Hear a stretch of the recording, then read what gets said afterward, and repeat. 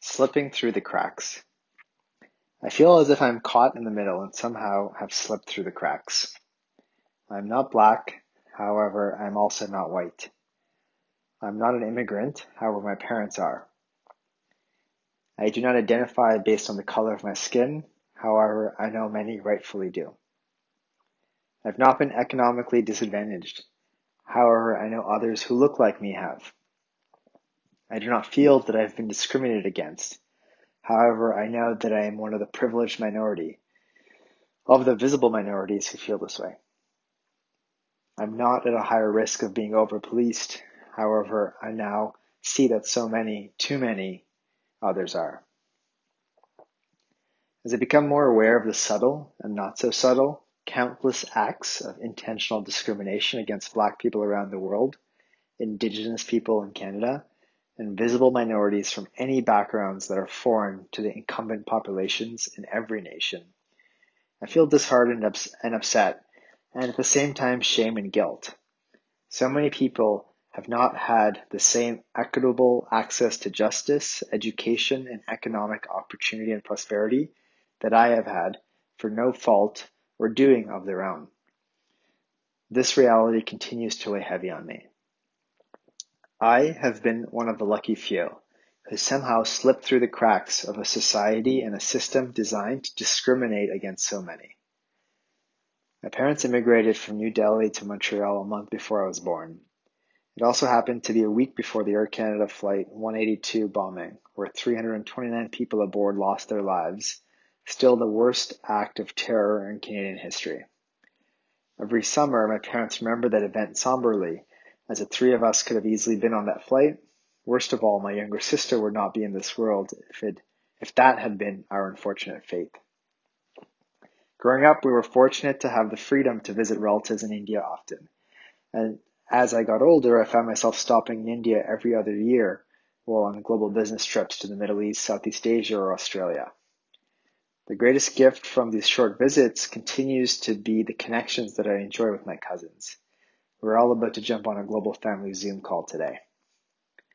Every time that I visit India, including this past fall, I walk the poverty-line streets, scratch countless mosquito bites, jump at the sound of stray dogs barking at night, and try to avoid breathing in too much of the densely polluted air. I could have easily grown up here and be still living here, is where my thoughts often go. I cannot help but begin to imagine what life would have been like for me if my parents had decided to stay in India instead of come to Canada. Much of my life would have been different.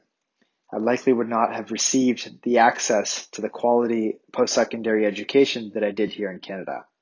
The Indian college system is far more competitive, and knowing what I know now about my academic capabilities and interests, I clearly would have not gotten into a top school like I did in Canada. I would not have been able to start a business at 21 years old. While improving, the Indian business culture would not have accepted a young CEO over a decade ago.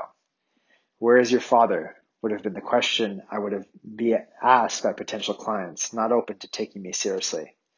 While in North America, I had signed major global clients within 9 months of graduating school, which cemented a stable foundation for the business to grow and flourish. Ironically, I may not have discovered my passion for meditation and yoga, as contrary to popular belief in the mindfulness communities that I'm deeply invested in here in North America, everyone in India is not a yogi. In my extended family of over 100 relatives, I can count on one hand the number of people who identify with or practice yoga. I also would not be writing this reflection from the place of relative privilege that I have today. Almost everything that I identify with today would likely not be the case had I been raised in India, despite being born to the same parents at the same moment in time. In this moment, I similarly cannot help but begin to imagine what life would have been like for me if I had not slipped through the cracks of a society and system that discriminates often based on the basis of race. I might be living in a predominantly poor neighborhood due to racial segregation policies. For example, in the 70s in Chicago, public policies created by the city government were designed to keep Black people away from prosperous neighborhoods, and a result away from good schools and good jobs. It is a symptom of fear that continues to result in active discrimination towards people of color. I would likely be in a public school with a challenging teacher-to-student ratio. In poor U.S. school districts, there are 29 students to one teacher versus the national average of 16 to 1. I might have lost interest in education at an early age without the attention from teachers and the inspiration from older students. Would I have even finished high school? In Wisconsin, only 67% of Black students graduate high school compared to 93% of white students. In Canada, only 44% of Indigenous students on reserve graduate high school compared to 88% of all other Canadian students. There would be a higher chance that I would be working in an essential business in the middle of a global health pandemic and putting my safety and those whom I live with at greater risk. 38% of people in essential businesses are Black, compared to 27% who are white. Black workers are 50% more likely to work in healthcare than white workers. If I were living in a rougher neighborhood, I might have been exposed more to the less inspiring realities in society. I might have had friends with single parents or friends who lived in unsafe homes subject to domestic violence, drug abuse, or alcohol addiction. What type of environment might I have had, and how would that have shaped how I saw my place in the world? I might have witnessed relatives being over-policed based on the color of our skin or the neighborhoods that we could afford to live in.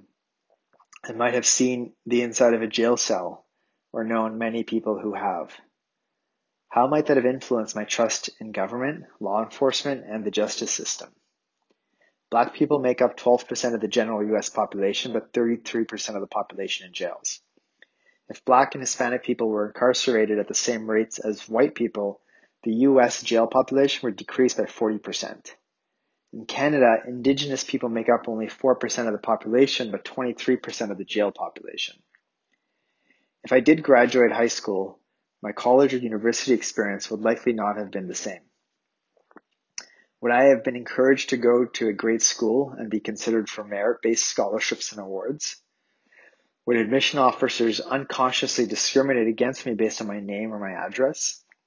Enrollment in the top 500 U.S. colleges is 75% white. While nearly 72% of white students finish a degree within 6 years, it is only 46% for Black students. If by some miracle I had graduated post-secondary education with a decent degree, what opportunities would be available to me? Would I even have thought about starting a business at 21 years old? I might not have known many entrepreneurs or had many inspiring role models and support around me. Would investors fund me? 75% of technology startup investments go to white founders. Only 2% of venture capital partners are Black. In the workplace, would I be promoted based on my skill and potential at the same rate as my non-Black colleagues? Would I be paid a competitive and fair wage? Would I be effective in a sales or client-facing role where the mantra of people do business with people, not with businesses, still holds true? What this moment is asking of all of us is to cultivate greater empathy. Empathy starts with listening, not talking. Listening to stories, as they are more powerful than numbers and able to influence the narratives and unconscious conditioning that we all have. All things considered, if I had not slipped through the cracks, there is a good chance that my life would not be as great as it is today. This is a year zero moment, an opportunity to make different choices to create a different system, one that is equitable for all people regardless of race. This is what this moment asks of each of us, to make different and better choices.